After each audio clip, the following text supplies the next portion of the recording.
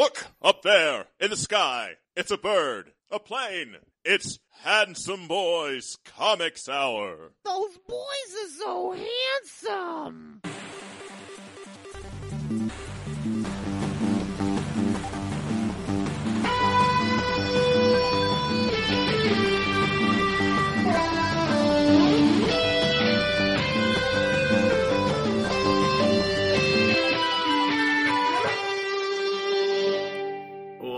Raphael. One Leonardo. One weekly discussion of comics and nerd culture. I am your host, Robbie Dorman, literature geek and writer.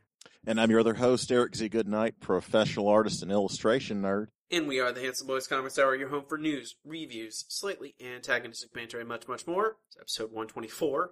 I had to say 124. 124, much more. Rhymes. Leaves a 4, eats some more. I doth protest, sir. I think on this podcast, you're more of the Leonardo. I understand. I'm more of the crabby guy that just says smart ass shit. I know. Stabs you with a fork. I know, but I went with our preferences versus our roles. Oh no, Raphael's my favorite too. I thought you said Leonardo was your favorite. No, Leonardo's my second favorite. Oh, we did that game where I know you got me all backwards. I know. Raphael was number 1. Leonardo was number 2. I forget who your number 2 was. Donatello was my number 2. Yes. I thought I was like so surprised that you said Leonardo. I thought Leonardo was your number 1. Yeah, it's okay. He's a second. It's okay. He's the alternate favorite turtle. So like in a Marvel vs. Capcom game, you'd pick him after Wolverine. Mm-hmm. Right. I have no style in Marvel vs. Capcom. I'm Wolverine Ryu all the way. I don't actually have a go-to team in Marvel vs. Capcom. I'm generally just terrible at it. Just a masher. I pick Venom and the Hulk, and I think Bison. That's that is a team of intensity right there. It doesn't matter like who I pick. I lose anyway. So I just go like, I like Venom's cool. Yeah. And the Hulk. Bison. Mm-hmm. I think either one of those guys need to get possessed by Venom. Hey, what about Floppies? Oh, hey guys out there in Radio Land. Handsomites. How you guys doing out there? It's another week. We are both we've been loaded up with turkey. Mm-hmm. And ate that and then read comics. And we played Mario's too. We did. We played a lot of Mario's. It's good. We might talk about that. I think it might happen. It might happen. But before all that, we need to talk about... Oh, wait. Later in the show. Mm-hmm. Alias. Oh. Alias later in the show. Later in the show, we're going to be discussing Alias in our Book Club, the entirety, issues 1 through 28. The birth of Jessica Jones just recently premiered on Netflix. That'd be a good place to read all that. I'm looking forward to talking about it. Now, Eric, we can get to comic books that came out this week. Oh, yes. Not in the early 2000s. Not in the early 2000s. It is time for Weekly Floppy. Weekly Floppies is the part of the show where Eric and I review this week's books, tell you to buy or do not buy them. There might be a mush meter involved, depending on how mushy we are. Sometimes we're mushy, sometimes we're not mushy. Mm-hmm. Sometimes we're defiantly not mushy. Sometimes we're firm. Very firm. Oh, yeah. Oh, yeah. Kool-Aid Man. Don't know why I'm making that noise. That's Kool-Aid Man's just hanging out in our podcast. Hey, Kool-Aid Man. Do you read Silk number 1? Yes, Nope. I did, because it's actually me. Oh, I thought it was Kool-Aid Man was in here. No, sorry, not playing that game. I didn't know if he read any comic books this week. He only reads Kool-Aid brand comics that are mostly about Kool-Aid, and not about those single page Kool-Aid comic ads that were used to be in like Spider-Man in like 1987. I just remember the Hostess fruit pie ads. Yeah, they've done new generations. They did a Spider-Gwen Hostess fruit pie ad, I think. They did. I swear they did. They did. I liked it. Okay, first book this week is Silk number 1. We have a trio. Actually, all our issues this week are all number 1.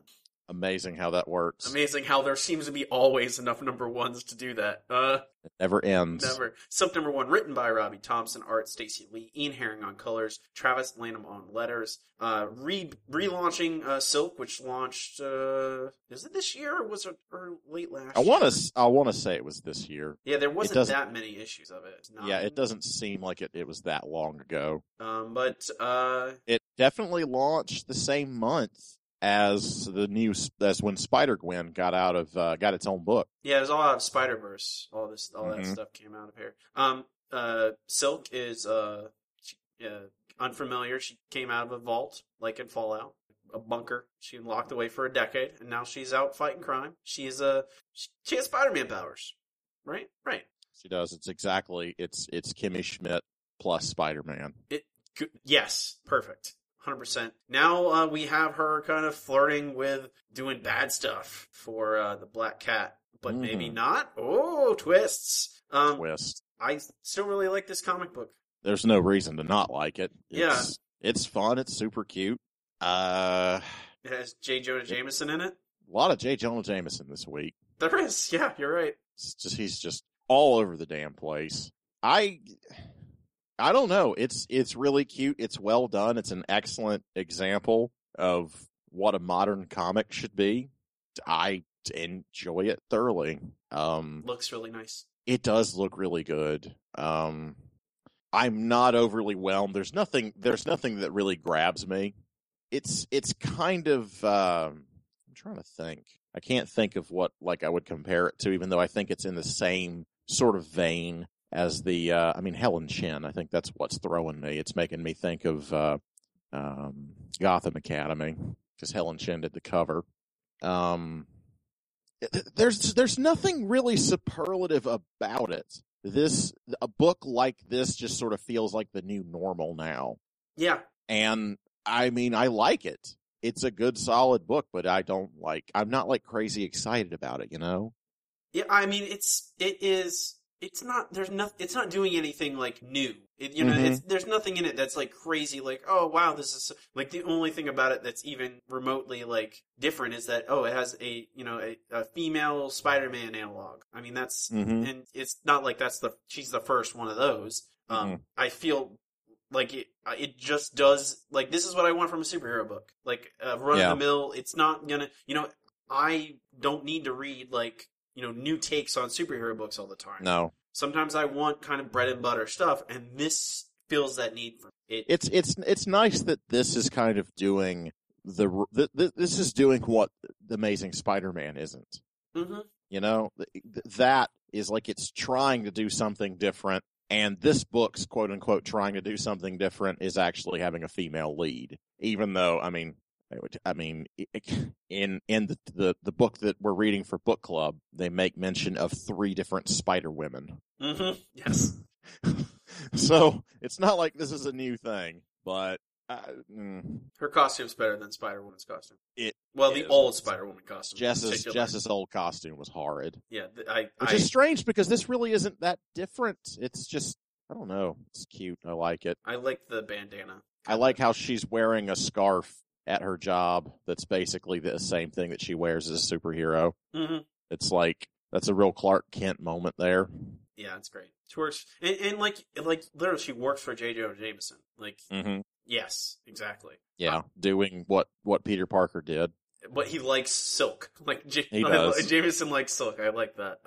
I'm a buy. It might remind him of his adopted daughter. Oh, that's true. I don't know. I wonder if maybe that will come up. Maybe so. I'm a buy. No mush. Oh, yeah. Yeah, there's no reason not to buy it. Although, to be perfectly honest, I may forget about Silk the same way that I forgot about it before. Because it's not one of those books I'm excited about. But it is certainly very good and worth your money. Our next book is one I have been very curious about. Did you say double buy?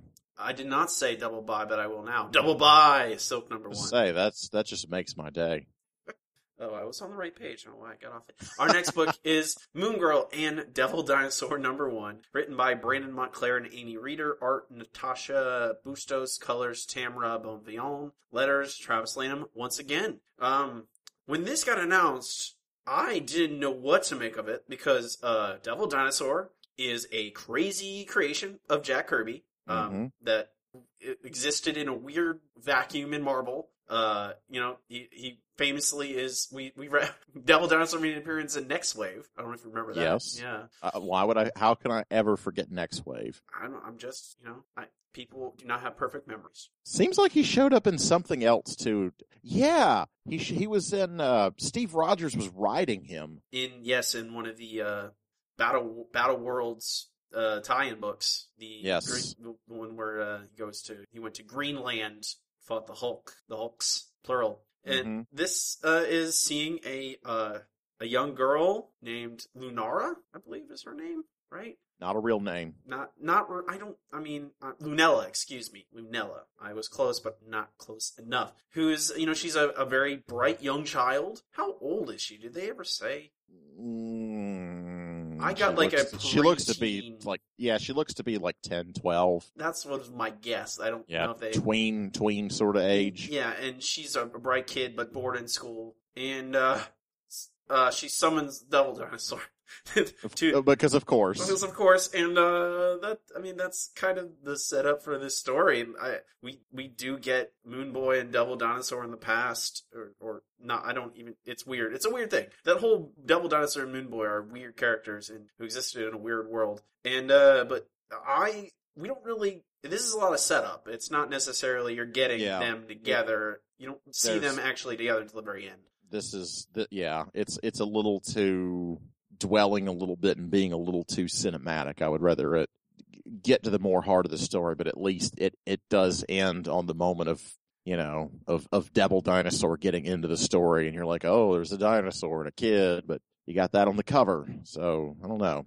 I think we could have jumped to that a lot quicker. Yeah. A lot quicker establishment of all this stuff. I think you didn't necessarily need all that stuff with Moon Boy and Devil Dinosaur, I guess. Mm-hmm. I like all that setup with Lunella. I like her, seeing her, her situation. Like, I feel that character stuff, it's not necessarily, wholly original. Like, of course, there's tons of misunderstood nerds in comic books. But I liked, seeing how she exists. But then, I don't know, all that stuff with Moon Boy and Devil Dinosaur felt like you could come back to that maybe. But I still like it.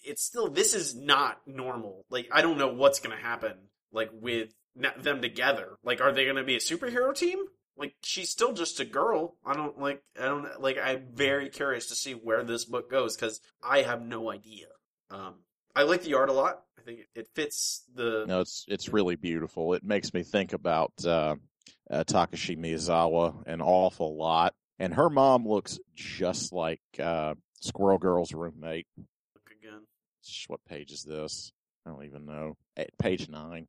Yeah, she's like the grown-up. Mm-hmm. The grown-up. Like, hey, I grew up and had a kid. And she does. Yes, absolutely. Absolutely does. Yes. I didn't even think about it. I think this probably could have been done a little bit better, but I still really like it. I'm a buy. It's still really delightful. I think, I want to hate this book, but her Neil deGrasse Tyson poster on like the second page. Mm-hmm. Oh, excuse me, page 3. That's what pushed me over. She totally has a Neil deGrasse Tyson poster.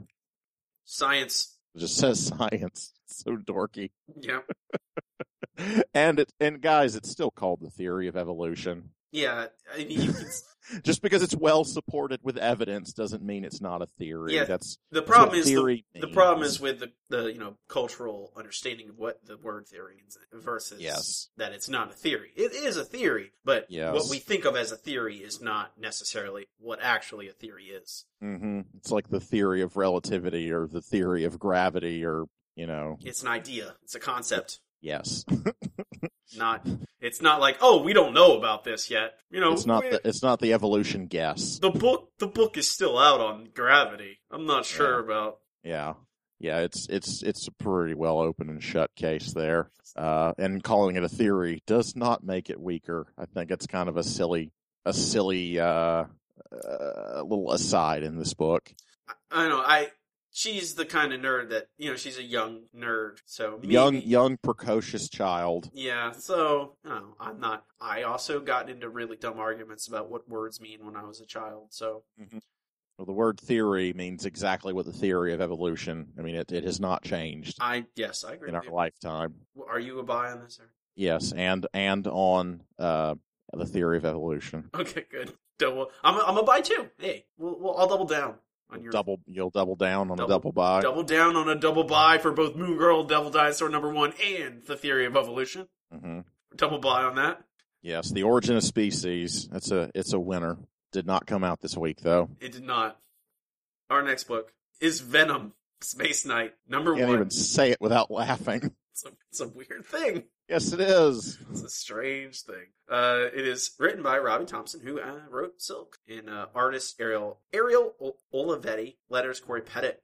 Like the title kind of tells you what it's like. Did you ever read ROM Space Knight? ROM Space Knight. No.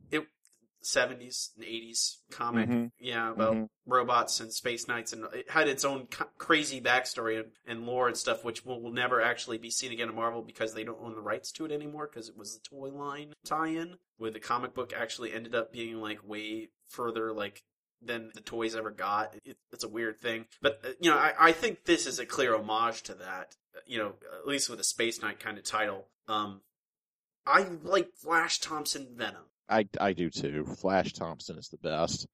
The Rick Remender, and then after the Cullen Bunn Venom series, I really liked it a lot. I didn't necessarily like the way that what Bendis did with him out in space. But this is not like the perfect Venom book. But it's it's silly and it's dumb, but yeah. it actually. There's a mark there, and it hits it. It's not exactly what I want, but I mean, I'm getting Flash Thompson Venom again. Yeah. It's fun. It's not horrible. The art is as beautiful and European as I could want in any silly comic book. I have been hit and miss on Olivetti over his. I remember he looks like he's a big fan of a lot of the humanoids guys. I mean, I would say Corbin. I would say Sharist. Yeah, and I mean, but this is the best I've ever seen this. It's gorgeous, isn't it? Yeah, I think it really suits his style for the weird alien stuff. Oh yeah. Because most of what I've seen him was he did a run on Punisher, and he did stuff with Bishop and Cable when they were. I don't know if you were even aware of the stuff where Cable had to rescue save the baby, and Bishop was chasing him, and like all of it, he did a lot of stuff in that, did a lot of stuff in Punisher back in the 2000s, and that's all the stuff I read, and it was fine, but this looks so much better, and I think it's a lot because like, look at the crazy aliens, and I don't know, it looks really good, I really like it, and you're right, it's not, I don't know, it's a weird thing, Venom out just being like a gallivanting space adventure kind of thing, but it is offbeat, kooky, and it stole the robot from Hitchhiker's Guide, and absolutely it did. It's not even subtle. No, but I'm fine. It's fine with me. I don't care. No, of course not. I'm a buy still. Like I am just getting a Venom Space Knight book where it's just him and him doing stuff. I'm on board. I want to see where it goes.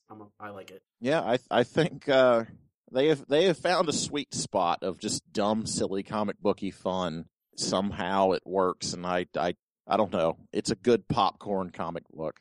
Yeah, and god damn, is it beautiful? Yeah, it looks really. I was really hesitant about I'm like, Olivetti. I'm like, his style is so. It has a home in this kind of. It really does. It really works really well. Double buy Venom Space Knight #1. You ever think I would say those words in sequence, Eric? That is a weird word salad if ever I've heard it. Our next book is Ringside #1. How'd you know that I would make us read a wrestling comic book? If I was going to pick out books for this week, I think we would have ended up with the same 5 books. Okay. So I'm like, well, it has to be this, and it has to be this, and Robbie can't not talk about the wrestling comic book. So, yeah. Yeah, it is. Ringside #1. There are credits in this book somewhere. I went right to them.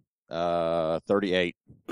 Like the last page, yeah. Last page. All right. Created by Joe Keating and Nick Barber. Joe Keating writer, Nick Barber artist, Simon Gao on colors, Ariana Maurer letters, Shauna Matsuzak editor. Design and layout by Addison Duke. The logo designed by Brandon Graham. Oh, really? I have to go look at the logo now. It is. This is. Oh, why can't I think of the name of that movie? The Wrestler. The Wrestler. I'm an idiot. It is very reminiscent of that. An old kind of washed up wrestler. This is not necessarily all about. I mean, there is a bunch of stuff in here about wrestling. Mm. I don't know how much of that is going to be ingrained in the rest of this book.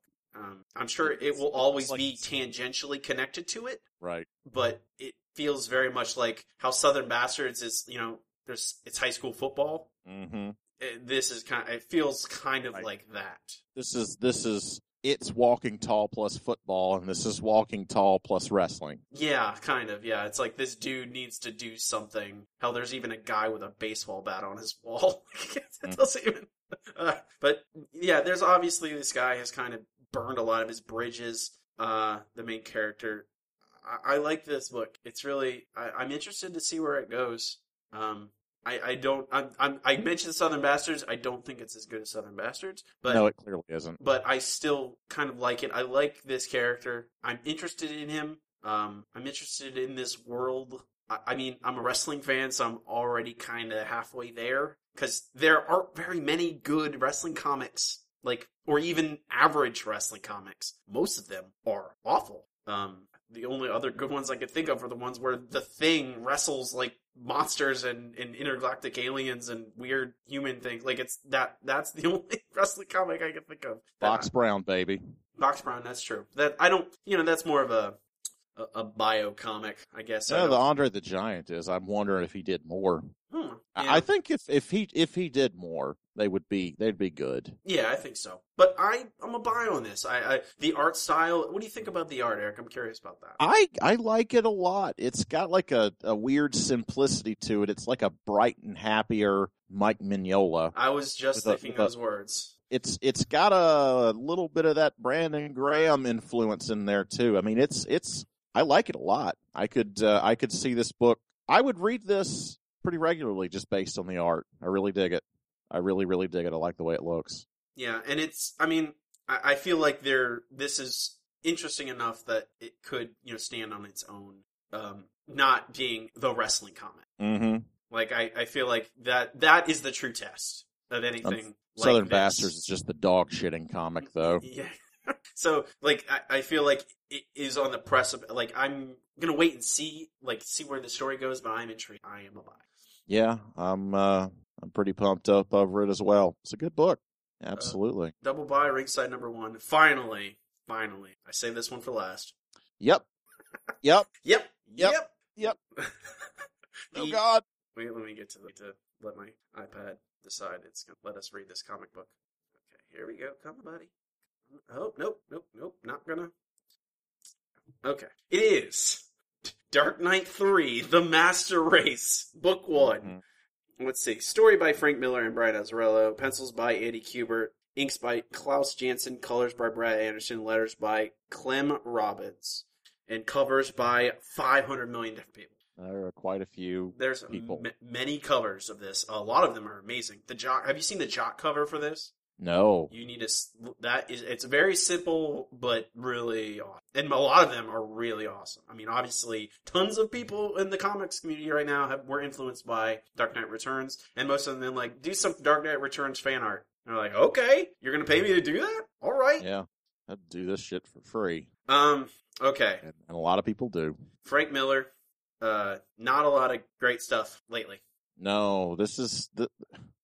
Not to keep you in suspense, this is probably the best thing I've read from Frank Miller in a long, long, long time. Yeah. Easily. Yes, easily. Easily the best thing. It's not. Yeah, we read All-Star Batman and Robin. Great book. It's like that. It's like that Modest Mouse album. Good news for people that like bad news.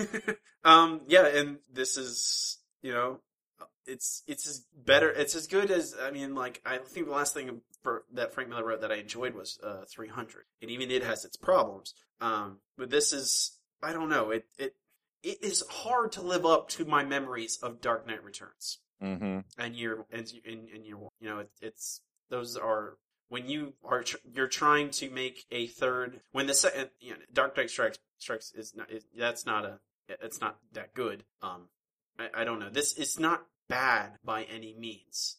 I just don't know how to judge it when it's in this legacy. Mm-hmm. Like, they're not good. It is a sequel to Dark Knight Returns. Like, it is in that line series. Like, they are not hiding from that. It's much better than, because I had no expectations for this, or at least expectations that it would be bad. No matter, I'm interested in number 2. It's got me doing. Yeah. I want to read number 2. I want to see where this goes.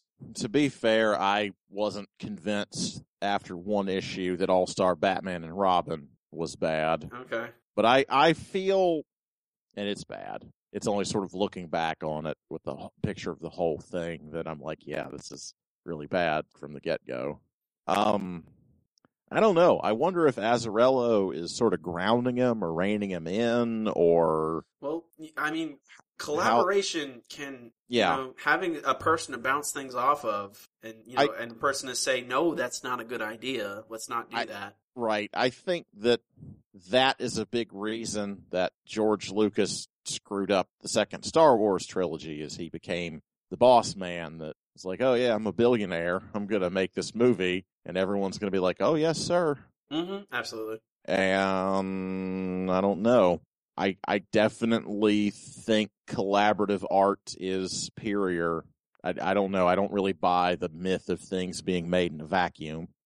It very rarely happens. I mean, even novels, which are as close as you get to like a vision of a singular person, usually there are editors, and they will, they shape and hone things. Yep, they're unsung heroes. People that tell you your shit doesn't work and you can do better.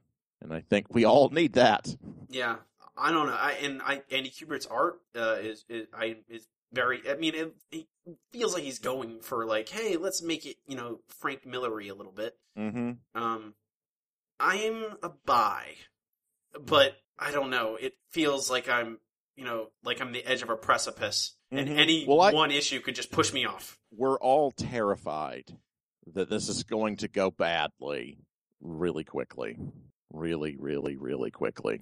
And I think that we're all kind of holding our breath. Like, oh, there's no horrible racist rant in this one. Yay. We should probably buy this book. Yeah. I mean, it's hold your breath and wait. Mm-hmm. And you're like, okay, one was bad. Yeah.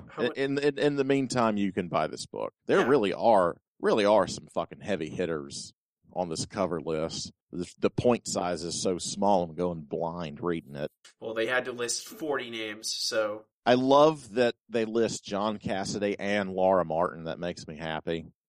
Because I like the two of them working together. Yeah. She colors him. I don't know about usually, but I know she does a lot. Well, I mean, everything I've read has had... Is that right? I think... Did she color the Hell Ellis book, Planetary? Yes, she did. I have her signature on my copy. Excellent. I should have brought mine. But yeah, I honestly want this book to be good, so I'm hopeful. Yeah. I am hopeful. This one it intrigued me enough to want me to read too. So buy. Double buy. Dark Knight 3, why is it called The Master Race? Number 1. That's such a, after everything that Frank Miller I know. Why would they name it that? But whatever.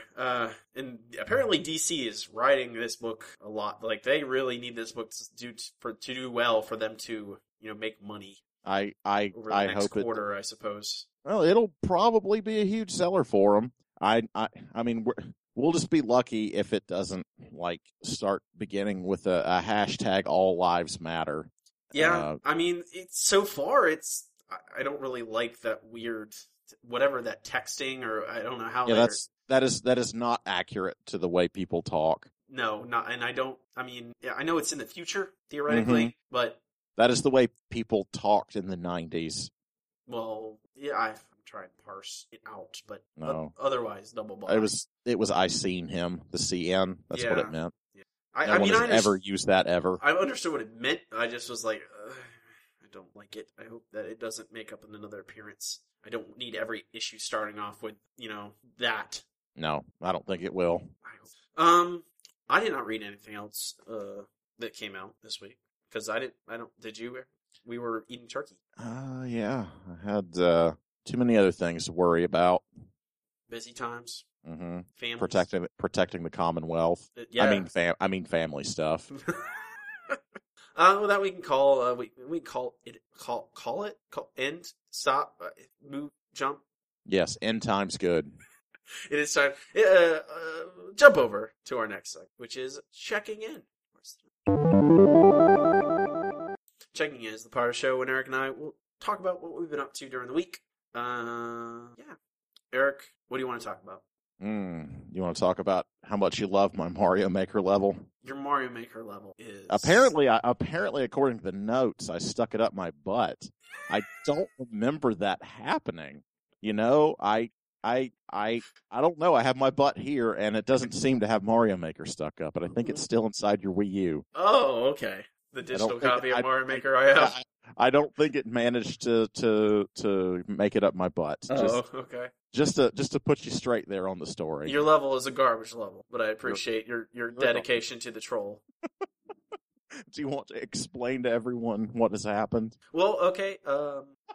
I think it's your hate is delicious. Eric came over the Thanksgiving break for an afternoon. We hung out and we played a lot of Mario Maker. Eric played some of my levels. I finished all your levels. Did you? Okay. All the uploaded ones. Some of them are not great. That's fine. They're fine. Yeah, some of them are. Yeah, they're fine. And then we played through a bunch of random levels from the internet, from Mario Internet. And Eric, as he is wont to do, woke up at 3 a.m. on I Saturday? want to say it was 6. Okay. 6. That's actually late for you. Yeah, I know. I've been actually able to sleep a little bit.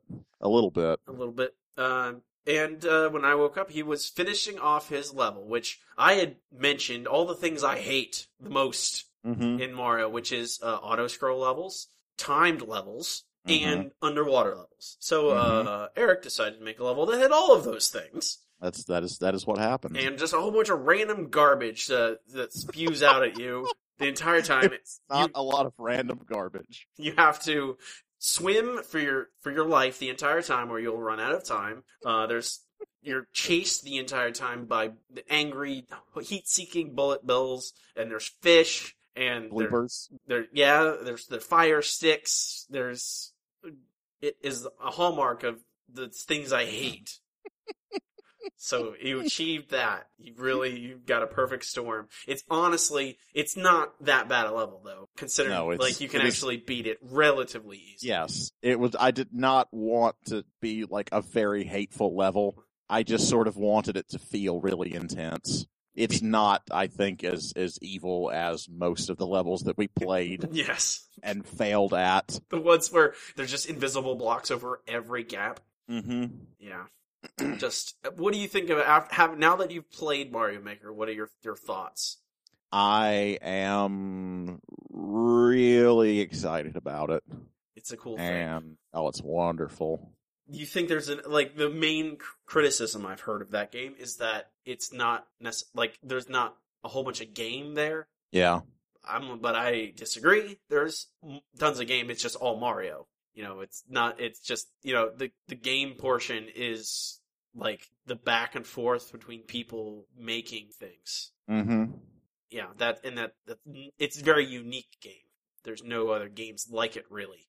But I like, that was fun playing. It's always fun playing with other people. Oh yeah. It's not even like a 2-player game, but just having people jumping into pits over and over and over again, or swamps killing you inexplicably, that's the way to play those awful, crazy, punishing levels.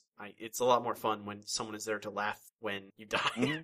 Oh yeah, no, it's delightful. I think it's a really good example, in my opinion, of sort of what a modern game should be. Like, it takes something and really pays homage to older games, but that whole crowdsourcing and interaction with others. It's kind of amazing, and it gives you an experience that can be unique every single day. It's not linear, and that's fantastic. It's a really cool model, and I don't know that I want every game to be this. And it's not like it's that unique. I mean, you've been able to use people's mods in Skyrim and Fallout 3 and hell. There's been stuff like that before, but I like that Nintendo's adopting it and they've done it so well because it really is wonderful. Turkey as well. Want to talk about turkey? Not really. Okay. The less said, the better. People can't effing cook turkey. We've had this conversation. We had the turkey I ate actually wasn't half bad. Yeah, I mean the turkey that we had also wasn't horrible. I just know that my family can't cook it for shit. This is not, of course, this is discounting my brother and his wife, who are both excellent cooks, I will say. She cooked Thanksgiving dinner for us last year, and it was effing amazing. There's a reason a lot of people don't like turkey. Oh, yeah, because they don't know how to effing do it. It's because their parents or whoever in charge of making the turkey just, cooks it until it's completely dry and awful. Put a frozen turkey in an oven at 500 degrees for 22 hours. Yummy. Take it out when it's black, and then eat ashes. Delicious. Mm-hmm. It's terrible. People need to learn. I tell you, you defrost it, you brine it, you get a probe thermometer, then you eat food that's good. Yeah, I'm all for that. It's not that complicated. It's not that hard. No, I'm still playing Fallout 4. It will never end. I'm still finding things. Oh, absolutely. I'm 90 hours in. I bought for like 500 caps that 50 caliber suppressed sniper rifle. Mm-hmm. I didn't even have to make it. I have to be like level 25 before I can get the perks to do it. To make a suppressor, I have to be level 25, but I just bought one. Yeah. It is amazing. I don't know. People don't live. I took off my suppressor because I wanted the extra damage. I get it. And I'm sneaky enough that it doesn't matter. They can't see me anyway. I guess that's true. I don't have enough points. I have to level up more to put the next perk into sneak. I'm still low level. Yeah, after you level up all your sneak and then you find all the sneak magazines, the stealth. Oh yeah. It takes a concerted effort or a robot to find you. These damn robots. A concerted robot. Concerted robot. Have you run into an Assaultron yet? Yeah, he was a bastard. Their head ray. I don't even remember. I just remember he was a dick. They have a big laser from their head that kills you very quickly if it hits you. I guess. I have one other game that I played briefly, but I feel like it's $3 on Steam. It's called was $3 or is always that's $3? Full price is $3. I bought it for $2 during the Black Friday sale, the Thanksgiving weekend sale. But at full price, it is $3. It is called Downwell. It is very simple graphics. It's a roguelike. It is you are a dude and you jump down a well and you have gun boots. And as you go down the well, you kill enemies and collect jewels and buy upgrades to your gun boots and to all your abilities. And you're trying to get to the bottom. I'm seeing it for $2. Regular price is $3. Regular price is $3. Wow, 1/3 off. Yep. This game looks like some old school stupid. It's that. What I said is what the game is. You fall down a well and you shoot stuff with your gun boots. But a game. It is black and white and red. You can change. You can unlock new colors. That's kind of cool. So, as you go, you'll unlock new, forget what the word they use to describe it, but you can basically make it look differently depending on how what you've unlocked. Looks very Metroidy. Yeah, it also endears me to it. It's very simple. You shoot and jump is the same thing. Have you heard of a game called Curses and Chaos? No. I think it's on Steam. We can talk about that real quick. I don't have it, but it's one that I want. It's got a similar, very stripped down pixel art style. You should look it up. It's Tribute Games. Anyway, you can finish talking about Downwell. It's not, it's very much like, hey, I want to play something. Fallout 4 is It is a thing. Like, I'm going to be playing it for hours. But if I have 15 minutes and I just want to, like, play a game real quick, I will play Downwell. I'll just get a couple games out of that. And, you know, it's very much fun, action, arcadey. Don't have to think about it. It gets pretty tough as you get lower and lower, but it's such a simple controlling game. What do you control it with? I just use my Xbox One. Mouse, keyboard, You can use either. You can use a controller or a mouse and keyboard. Do you think they could release this for iOS and Android? Yeah, I think so. I think you could. I would like probably... this would be a really good mobile game if they could figure out the controls. Yeah, it looks really nice. I would love to have this on my making it touch controls. I think would work. It just, you know, I think it would take some figuring out. It might be another generation of it, like a Downwell 2 or, you know. Well, it has been very successful. That's awesome. It's done very well. I mean, the fact that it only costs $3 at full price is it's a pretty good deal. You're getting a bunch of game for $3. If you don't mind, you know, that kind of, I like the retro style. I think it looks neat. I think it looks amazing. I love the art on this. Yeah, there's lots of weird little subterranean monsters in there. There's a lot of little Metroids you have to kill. Yeah, exactly. But yeah, between Fallout 4 and Turkey, got a little Downwell in. But yeah, I like it. Man, it's good. It's fun game. $3. One of the Curses and Chaos. Curses and Chaos, spelled like ghouls and ghosts, and it's very ghouls and ghosts sort of inspired. Okay, you should. It's really cute. I think you'd like it. And if you're not familiar with tribute games, you really should be, because they are kind of amazing. They're one of my favorite game developers. What else have they made? Wizorb and Mercenary Kings. Okay, I know Mercenary Kings. Both of which I own. You can get on the Steam sale Wizorb for $1 right now. You should absolutely get that for $1. It is worth $15. It's a great game. Okay. You ready to talk about Jessica Jones? Eric Goodnight? Man. Eric Goodnight is ready for Jessica Jones. Okay. Robbie Dorman. Okay. Awesome. Full names. Mm-hmm. Biscuit Johansson. It is time. With that, for our final segment, it's time for Nerd Boy Book Club.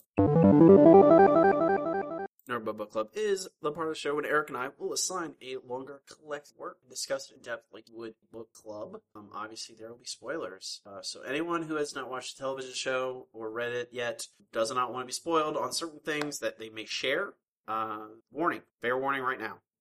I have not watched the show yet. I've heard it's very good. And I haven't watched it either. I think it was either watch a couple episodes or read all the comic books. Yeah, time, especially with Thanksgiving stuff. Mm-hmm. 2 separate Thanksgivings, so not much time to watch, 12, 13 hours of television.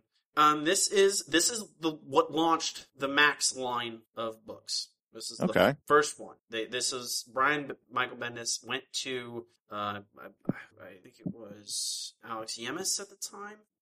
Quesada had not taken over completely, and he wanted to do a book like this, a more adult book, a look on a grittier, more street level superhero book that wasn't necessarily constrained by what they do on their normal line. And I'm like, well, why not? We should do something different for it. And they started the Max line.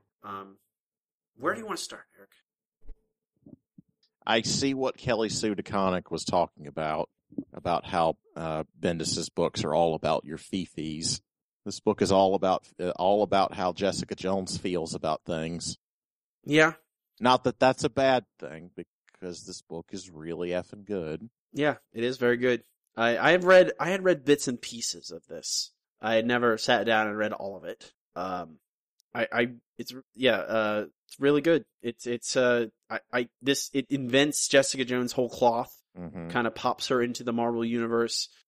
This had, they've attempted to do this multiple times. I don't think it has ever really stuck for the most part, aside from her. I think the other time I can think of recently was The Century, where they have, make a character just appear, and then he's been in there the whole time, kind of thing. Mm-hmm. And now they killed him because not many people like the Century. I like the Century, but not many people did. Jessica Jones has kind of stayed around, and I think that's mainly because of how good this book is. Like the character work and basis is already here. the Sentry was always just an analog to Superman in a certain way, and this is obviously, I don't know, what books would you compare this to, if you could? It makes me think of, I think it's just because it feels so 90s. It's 2001 or 2000, between 2001 and 4, right? Correct. Yeah, that's when it ran. I keep thinking of Preacher, and it's not really like Preacher. I can't think of anything that's like this book, and that is really kind of upsetting. She's a really rich and interesting character, and these stories are very good because they are that kind of detective story, which we really haven't seen a whole heck of a lot of.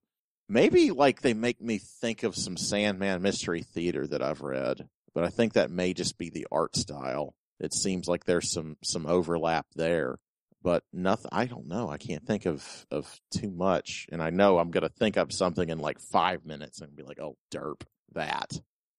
It does have a little bit of that Hawkeye in it, you know? Mm-hmm. I could see this being a big inspiration for Hawkeye. So it's got that sort of offbeat set in the Marvel universe, but it's not all about people in tights punching Galactus, you know? I think Comixology compares it to Miss Marvel and Hawkeye for a reason. And I could see it being a precursor to it. It's kind of hard to believe that it came out based on the content and the storytelling and what kind of book this is. It's hard to believe it came out as long ago as it did. It's not hard to believe it came out like looking at it, because it definitely looks like it's from that time period, which is kind of the only thing I don't like about it. What, how it looks? Yeah, and I don't think it's bad. The art's not bad. This artist recycles a lot of faces and drawings, and it really bugs me. And he draws Jessica Jones. She looks like a less cartoonish version of Kathy. I did. That's funny. Yeah, I think the art is fine. No, it works. Yeah, I think the action scenes are horrible. Yeah, I think that's where it fails. It really like this. This is not an action oriented artist, and I think that they do a pretty good job of conveying mood and emotion and telling the story. But it always looks like they're asking them to smell their knuckles. That doesn't look like someone's getting punched in the face. Yeah, it's very kind of staticky. Yeah, it's not. Yeah, static is the right word for it. It's posed. It doesn't look correct. But this is, while it's good and it does a lot of things right, it is also pretty lazy. It reminds me of Dave McKean, kind of. And I don't think Dave McKean is lazy, but he will kind of bullshit through stuff because he can. The covers also remind me of Dave McKean. Are they David Mack? Who are they? I couldn't find a credit for them in these books. Yes, David Mack. Okay. When I was looking at all of them listed in Comixology, I was like, oh, of course it's David Mack that did them. He's a big talent. What do you think about Jessica as a character? She is flawed and interesting, and, you know, it makes her vulnerable in a lot of ways that I think I feel like a lot of male writers are kind of afraid to make a character like this. Like, I don't think I come off of it liking her, you know? Yeah. But she does a lot of things that you could be very judgmental about. Yeah, she makes mistakes, plenty. Mm-hmm. But Mm-hmm. you don't go, oh, you don't never, you go, oh, well, she's human, or, you know, she's not just a person, like she can't, you know, everyone makes mistakes, and like she's relatable. Mm-hmm. You know, I think that's a big point in this comic is, you know, she is a former superhero, and, you know, you feel the divide between her, like she once was a part of that world, you know, very briefly, and now she's down back with the, you know, us. You know, that when she goes to Avengers Mansion or to Baxter Building and she can't, you know, she can't get in. She can't get an appointment with the Baxter Building appointment robot. Yeah, the Baxter Building appointment robot goes, your voice. What did it said something about the guy's, the voice of your, I don't like how it, how it oscillates or something. So yes, you're denied an appointment.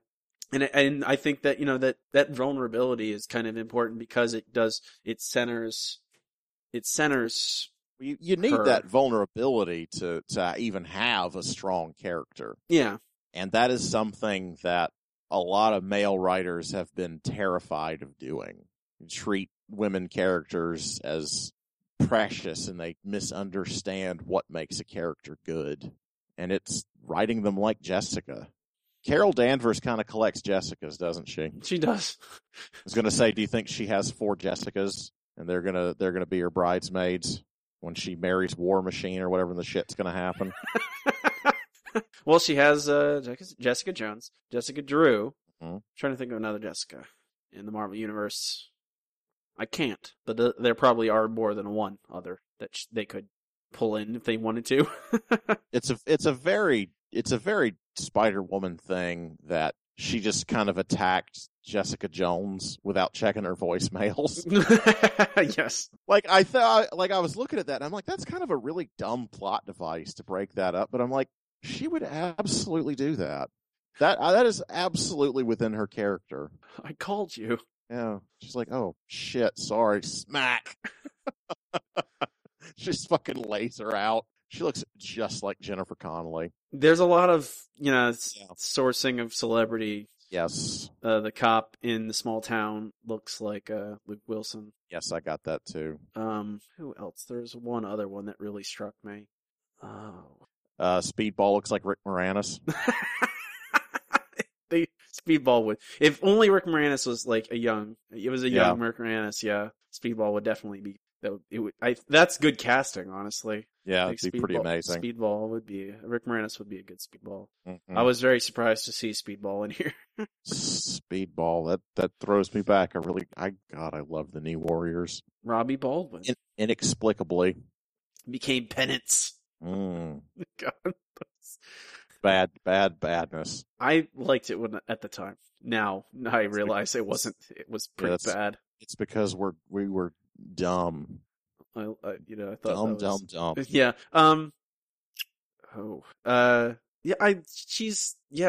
She drinks and she curses and makes many mistakes, and but you still empathize with her. It's not. You're rooting for her. She's the underdog. You want her to succeed, and I think it's even more so because she's an outsider in both worlds. Like there's nowhere where she necessarily belongs. Like she doesn't run completely, and she's not like with us, the non-powered people, but she's not with the superpowered people. She's kind of in between. She has to kind of work that, and it immediately sets her up as a likable character because she's the underdog. You want her to succeed. You want her to do well. She's poor. It's, I don't know. Bendis was smart in that he set her up. I think this book is all of his strengths as a writer, and he minimized, he certainly has his weak spots working in superhero comics, but I feel like being able to create a character whole cloth and then just kind of work about a very small cast of supporting characters is right up his alley.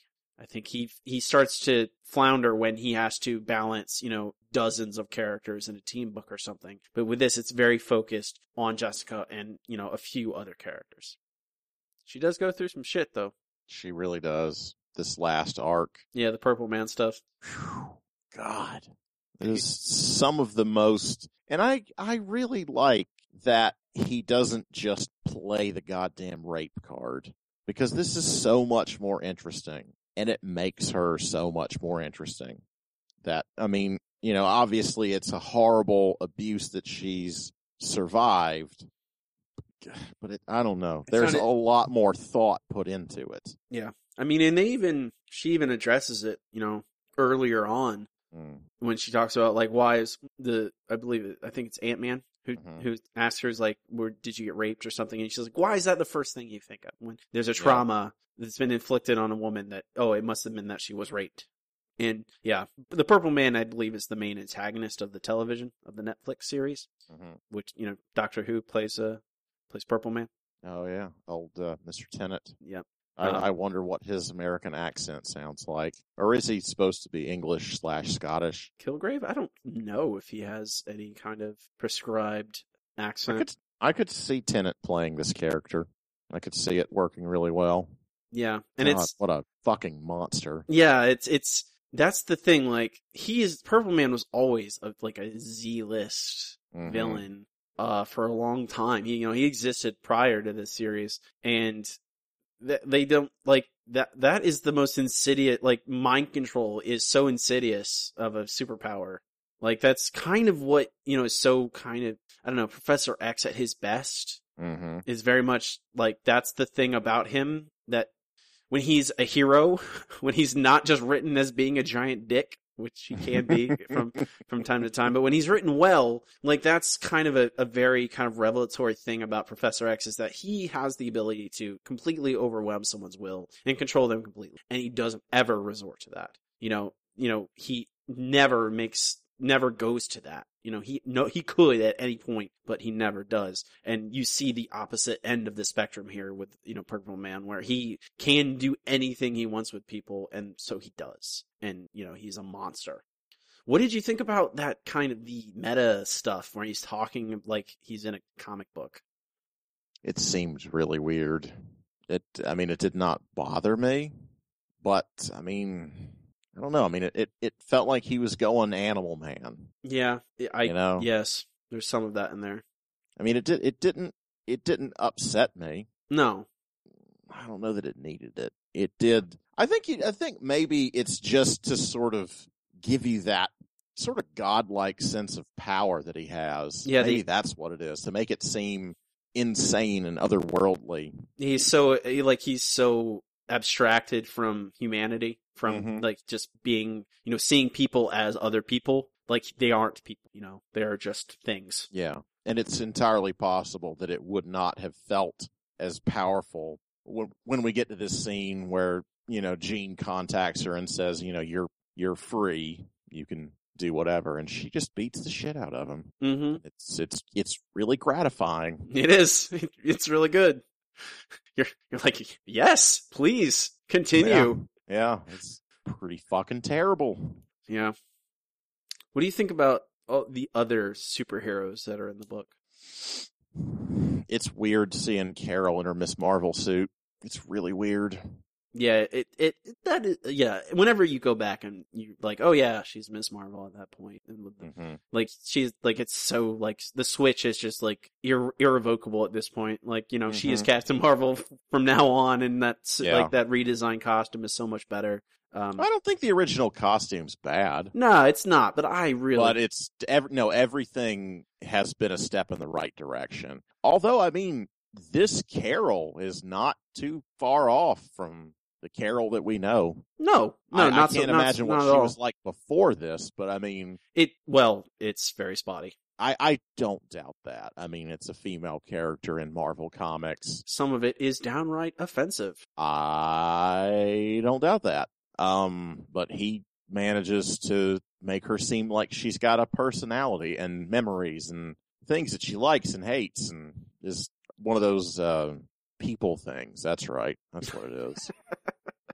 What do you? We see Daredevil. We saw Captain America. I think, I don't know. Captain America was a little bit weird to me in this. I don't know. He didn't feel human. He felt kind of like superhero robot to me a little bit in this. I think he's just supposed to be like establishment guy. Yeah. He's a lot of them. They're not characters. They're not people. They're symbols in this. Thor is a symbol, so is Captain America. Luke Cage and Carol Danvers are humanized. Daredevil. Yeah, Matt Murdock. I wish he was in it more. I really like him in this. Well, you can definitely see this Matt Murdock, like the Netflix Matt Murdock, very much this Matt Murdock. And Bendis ended up writing Daredevil for a long time, so that they definitely got an use aptitude for it. Well, yeah, there's Bendis's his dialogue style and all this stuff. It works really all on television, so it's not a surprise to me that they pulled a lot of his influenced characters over to the Netflix television shows versus the movies. He looks like a black-haired version of this Daredevil. Mm-hmm. And Luke Cage, this is, like, at the time, Luke Cage really hadn't done anything. Like, they hadn't done anything with Luke Cage for a long time. And Bendis has always been this, Luke Cage is one of Bendis's, like, pet projects, like characters he's always really liked. And, he put him in this and he made him a centerpiece of the New Avengers when he got that book. And, and Luke Cage now is a very central part of the Marvel Universe. I really liked the Jessica Jones, Luke Cage stuff in this. Oh, yeah. Really interesting. Really, I don't know. How do you, like, that's, a lot of people complain about Bendis in his superhero books, in the mainstream superhero books like New Avengers or X-Men or whatever, he's done so much. But the fact that it reads like this too, where it's very much like day to day, people eating cereal or whatever and talking and having 100 word balloons. I don't know, like in a book like this, it feels perfect. Like like this very sitcom-y kind of, why can't I think of the guy's name? Wrote the West Wing. And I knew you were going to say Sorkin. I don't know why I didn't just say it. Aaron Sorkin. I'm going to start to finish your sentences. Exactly. Like, Aaron Sorkin-esque kind of dialogue. Mm-hmm. I don't know. I like it in this. I don't always like it in his other books, in the more mainstream superhero Cape and Tights book. I agree with you, but give an example. I mean, the New Avengers stuff, latter-day New Avengers stuff, like, when it started off, I was on board, but it kind of gets more self-indulgent, and a lot of his books do that as they tail off. They get longer and longer, and, it's just a lot of kind of back-and-forth dialogue that doesn't go anywhere. I kind of fell off of All New X-Men and Uncanny X-Men, like, 10, 12, 15 issues in, because it kind of was going in that direction where it's just like, there's not much stuff happening. It's very much just like, here, let's have the two Icemen banter back and forth. And it's funny and it's fun, but there's not much plot happening. It's not a lot of stuff happening. And, sometimes I want things to happen in my X-Men comic book. Like, I want punches to be thrown or mutant powers to be used. I don't know. Sometimes he falls into like a sinkhole of just having a lot of it. And I don't know. When a book like this, where it's like the thesis statement is, look at this used to be superhero is not a superhero anymore. And she's just living her life. Like, that Hawkeye slice of life stuff. Mm-hmm. Like it's of course, yes. Like that's like when they're painted as a normal person. Yes, that I feel like, yes, because normal people, have back and forth. They don't have just a bunch of empty pages necessarily, but I don't know. It sometimes, I guess that line of self-indulgency, it's kind of hard to pinpoint necessarily. And I think that line's different for everyone. But I've always enjoyed his more original, like this is obviously, created, Jessica Jones was original by him. And Powers, like all that stuff is by him, is from him and him and his collaborators. Like, I don't know, when you put him in the normal Marvel universe, I don't like it as much. Or at least it's hit or miss. Like, sometimes I really like it. Sometimes I'm like, I don't need to read this. I mean, it could be editorial decisions that he was given a lot of free reign because this stuff is not necessarily canon. It could be that when it's, you're doing an event and it's got to turn back to normal, and it just could be the constraints don't seem to suit him too well, but the man can obviously write a story, and I don't know, to write something this good 14 years ago. I mean, there's a good reason that this is a big hit on Netflix now. I think that the world kind of needed to get ready for this. We have finally caught up to this book from 2001. Yeah, and like this is very much a precursor to, like you said, a lot of the books that are now the norm almost. Like it's that this kind of slice of life style, and I don't know. I feel like he has a very particular style. I don't like every Bendis book. I very rarely have read Bendis books and go like, what is like this is so different than what I normally read from him. It's very much like the Aaron Sorkin sitcom-y back and forth banter stuff, but very down to earth. I don't know. Maybe it's just it's from what I want in those comics. You know, if there's a book called The Avengers, I don't want the Avengers eating cereal. I want the Avengers, you know, doing what Hickman did with them, fighting intergalactic threats or something. You're happy to watch two Hawkeyes drink coffee. Yeah, two Hawkeyes drinking coffee. Here's a question. We can tie Hawkeye into this a little bit deeper. Why do you think it feels so much better to watch Jessica sort of struggle and fuck up and be flawed, and yet both of us were like, oh man, I don't like seeing Kate Bishop. You know, I don't like seeing her be a fuck up. What? We don't like seeing Kate Bishop in the School of Hard Knocks. I don't know. I don't know. My whole experience, it felt very different than what my experience with Kate Bishop was. Oh yeah, absolutely. And it felt, you know, I liked the dynamic between the two Hawkeyes, in that Clint, I think that role reversal where generally, you know, the older mentor is teaching the young student, like, this is how you do this thing, you know, and this is, you know, these are the tenets to live by, you know, the Karate Kid kind of thing. And in that, it is reversed in many ways, in that this teenage girl is way better, like, she's as good an archer as Hawkeye is, you know, the male Clint Barton is, and, you know, she's better at life than him. And that's the kind of great thing about that dynamic between the two, is that I like Clint, you know, despite him being older and the established Hawkeye, that he could not keep his life together. And she knew the answer. She knew all the answers. She knew the right thing to do. And that was more interesting to me than just seeing another story about that both of them are suddenly messed up. Like, that is not nearly as interesting. Mm-hmm. And it's not necessarily the wrong thing to do. Like, I, you know, having Kate go off on her own and suddenly she starts making mistakes is not crazy. She's a young girl. No, it does make sense. But taken out of her comfort zone, but it's not kind of, you know, I liked so much about the first half of that or whatever it is. No, absolutely. But I just wonder why Jess has a lot of flaws. Mm-hmm. And I feel up until that, Kate really didn't have any. You know, she was as talented as anyone. I mean, she was a little rough around the edges and was kind of a dick to Clint, but I don't know. I agree with everything you're saying, but I don't know. I just think maybe it was just kind of a failed attempt to do the same thing that had already been done to make Kate vulnerable, and it didn't really work.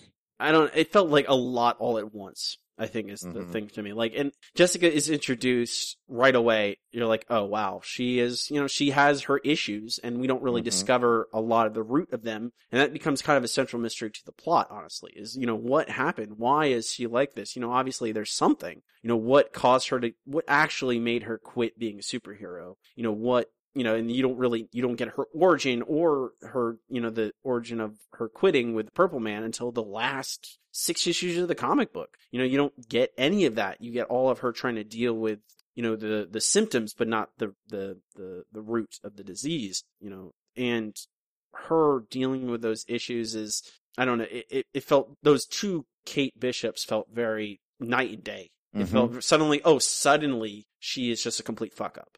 Yep. I'm like, and I don't, you know, just because she suddenly doesn't have her, like, the only thing that changed is that she lost her support financially.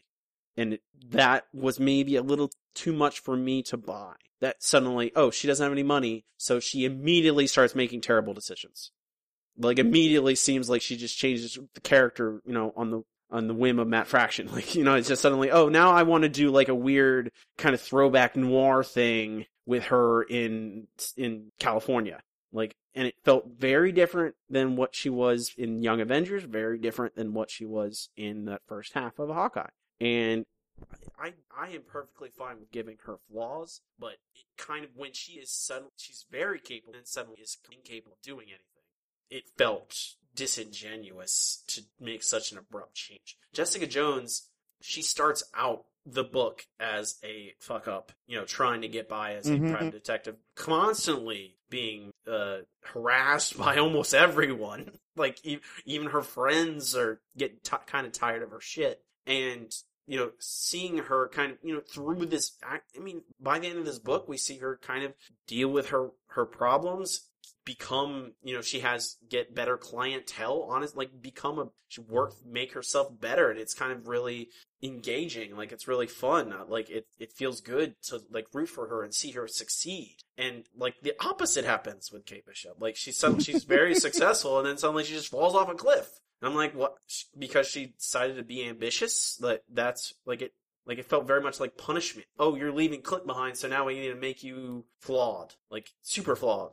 Like, I felt like she was always a little bit, she was young and arrogant in the way that, a young rich person would be, or could be. And I felt like there's a way you could have gone further with that without necessarily just making her make terrible decisions in California, over and over and over again. And it's a weird thing. I don't know. I felt like Jessica Jones' journey as a character was very well constructed. I think Bendis did a great job the arcs of this story work really well in building her up. And then, that I think Purple Man is so impactful. That whole Purple Man arc is so interesting. And I think she's pretty static up till that point, though. Well, yeah. In a very detective sort of way. What, Jessica Jones? Yeah. Yeah, I don't think she necessarily goes... I feel like I don't feel like she necessarily feels like she's changed at any point, and she still is definitely, she's still drinking. And I don't know, I feel like her business is doing better. Like, she has a client in Matt Murdock, which I think is a thing. Like, she's getting friends. She's figuring things out for sure. She's getting, more of her, Captain America, Miss Marvel at the time, Carol Danvers, she's kind of building these friendships back. We see her her back and forth with Luke kind of grows. That conversation with them outside of Matt Murdock's off, I really like it a lot. It's really about, Which issue? I want to go to it. Oh, I don't even remember. What arc? It's the arc with the woman that gets strangled, right? I think so. So the first arc. I'm not sure if it was the first arc or not. It felt like it was in the middle, but I cannot remember whatsoever. Well, Matt Murdock was in it a lot. He was. I want to... Remembering things is dumb. It's fine. It's really hard. But I felt like it was there in the Rick Jones stuff.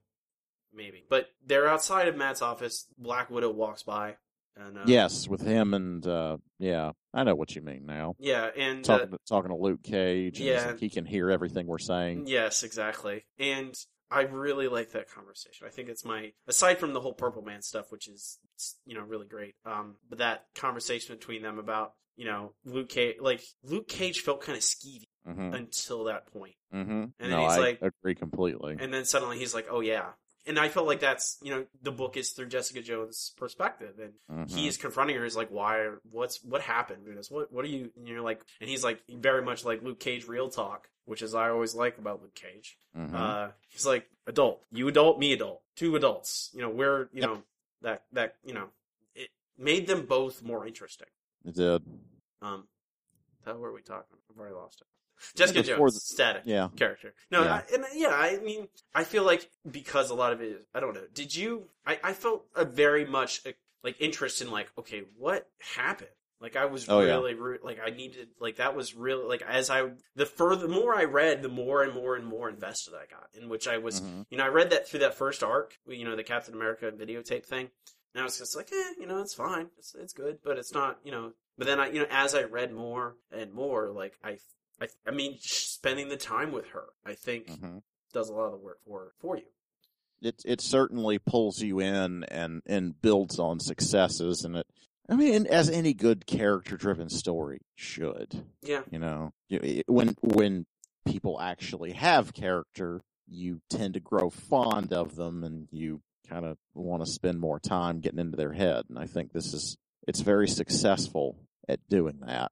I think you're right that they do sort of build up a lot of steam, and they even the second story with Rick Jones, not that great because the sort of gag is that they're both insane. And I don't think that's really a great mystery story. No. That's You're just suddenly, oh, wait, that's not really Rick Jones. He's just a lunatic. That like the whole first and second story is she's like, I spend a lot of time qualifying my clients, and neither one of them were properly qualified. That woman was insane and was married to an insane person. You know, everyone involved in that were just bananas. And that the whole first story was her being set up by someone who was also not qualified. So, yeah, it didn't really make a lot of sense from that angle. No, it made me concerned for her. Yeah, no, it did. It wasn't, they certainly weren't bad. I mean, they get your interest, they bait the hook, and it's... I just think they're not saying much. I think no.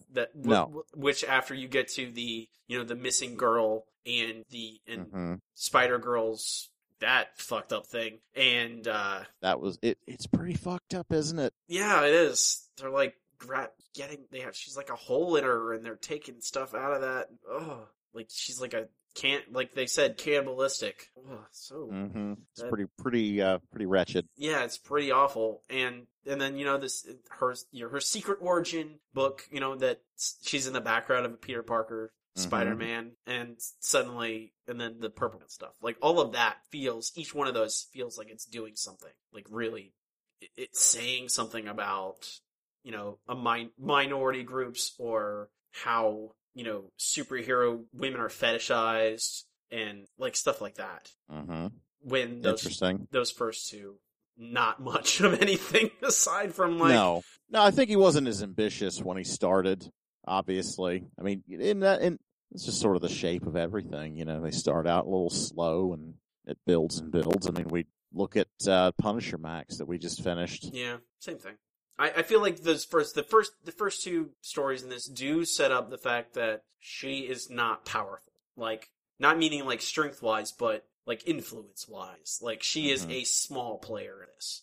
I feel like she's trapped. Like she just gets stuck in this conspiracy with Captain America and the president, and then she's hoodwinked by a lunatic, like some crazy guy and his wife, who are both crazy. Yeah. Yes. And, it makes her feel, she is struggling in just this role. And they do set her up as an underdog, as a low-level player in this, and that she's trying to just survive. And I don't know if that's necessary. Like, we talked about that a little bit with Punisher Max as well, and that, you have to start somewhere. What do you do with that? Could you start with more impactful things right away, or do you have to, by necessity, start with, I don't know, not as quote-unquote important or, I don't know, interesting things? Like, do you have to set the hook first and then, reel them in? I don't know. I think things just sort of evolve naturally. It's the whole idea of starting with what you have, and it was just the whole idea of here's this character and we're going to learn about her. And I don't know. I think it's a stronger thing to start less ambitious and build on what works. It's the way to execute things better, I think. Yeah. And and it's not like they're not compelling. They certainly kept me reading. And I found after, several issues, it's like, damn, these are really good. I am thoroughly interested. I cannot find that section where where she's talking to Luke Cage. Of course. I don't know. I could not. I wish I could remember off the top of my head, but I also like that. I mean, that segment when she's investigating the guy who's in the closet with his wife, and she talks to him at the bar. She has that nice conversation with him, and then she's like, "Oh, you're that guy." I thought it was really funny. He's like, "Oh, okay." I think it might be kind of unfair. He should probably just get divorced. Probably, yeah. That's probably the healthier thing. Although, whatever, who knows? But they had to, apparently they were not allowed to use a lot of many of the famous characters because of the Max imprint. Like, Spider-Man makes a very short appearance, but I think they were allowed a certain set of, obviously we saw Carol Danvers, we saw Daredevil, we saw Luke Cage. But, Spider-Man makes a very, relatively brief appearance. Captain America, it's... They probably had a lot of rules and stipulations that they could not really pull them into a whole bunch of shenanigans. Yeah, exactly. Certainly Spider-Man. Yeah, Spider-Man, I think, is always a touchy subject, at least at that time. And nowadays, obviously they're less precious with him because they let Dan Slott have Dr. Octopus be him for a couple of years. Mm-hmm. I'm trying to think what else we discussed. I don't know. I am even more excited to watch the Netflix show. I'll say that. I know. I hope it's as good as this is. I've heard a lot of really rave reviews. What about the little J. Jonah Jameson little mini arc story where she cons him? I really love that. I thought it was awesome. It was very funny. And he was like so indignant. He's like, I'm going to sue you. And he's like, you're going to sue her for giving your money to orphans. Yeah, to orphans and AIDS patients. Yeah, that was... And he's like, she spent $600 on tapioca pudding. It's incredible. Yeah, it's really good. It's so beautiful. It lightens the mood a little bit. I feel like that if there was one thing in this, a little bit more levity at certain points. There's always a little bit in there, just because of the fuck it nature of her. But I don't know. Maybe one issue somewhere breaking up the darkness especially after between maybe Maddie Franklin, Spider-Girl stuff, and her origin and Purple Man. Another one of those funny, her just, scamming J. Jonah Jameson. Why don't we have a J. Jonah Jameson solo book yet? Yeah, it'd be pretty magical, wouldn't it? I guess we get him in Silk. Just have to read Silk for him. Just J. Jonah Jameson being a huge dick to everybody. Yeah, it's kind of his deal. Except for Silk. He loves Silk. Mm-hmm. She's a great hero. She is, except when she's not. Except when she's not. I'll come back to our usual question. Who would you recommend this to? This is a book that I think people that like superhero books and don't like superhero books should read. I think that it can hit both of those because it is very sort of anti-superhero, kind of counterculture that way. Maybe that's why it reminds me of Preacher. It was certainly at the time. Mm-hmm. Good Lord, this artist just recycles so many drawings. It's pitiful. Really bothers me. It's not the story that you buy for the art, even though it certainly works really well. So, I mean, it's for people that like like the detective stories, like the noir, not necessarily someone. It is certainly a good example of something outside the superhero genre. Well, it still kind of skirts it, And obviously, there'll be a whole new, here it is. It is in the Scott Lang Date book. Which issue is that? I'll jump outside it. Let's see what the number is. Oh, dang it. I have no idea. 15. Okay. In the middle. Somewhere. Yeah. Yeah, almost exactly in the middle. Did not think it would be in the middle of that one. There's going to be a whole audience for this after this show comes out. Yeah. And I think it's smart because Daredevil is not very comic booky. The bulk of the series is not super comic booky. This is similar. It's ground level, real humans, real emotions acting like people. The Daredevil show was very much that. And I think people could read this based on the show and be very happy, very pleased. Yeah, anyone who likes those Hawkeye books hasn't read, this yet, or, the people who read a lot of the, slice of life comic books that are now being more and more omnipresent. This is another, it's Mac's line, but other than the cursing and kind of the dark subject matter, it's not like the Punisher where there's intestines strung up or anything like that. It's adult in a different way, I don't know. Punisher Max had dark subject matter and gore like you would believe. Mm-hmm. This is definitely more like, her, well, this is fuck a lot. Right. And, yeah, this is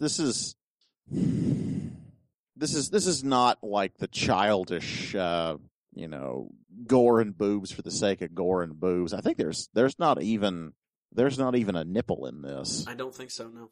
We see more of Luke Cage than we see of Jessica Jones' nude body. I wonder if they were trying to aim this book at women back then. Still, it's marvelous.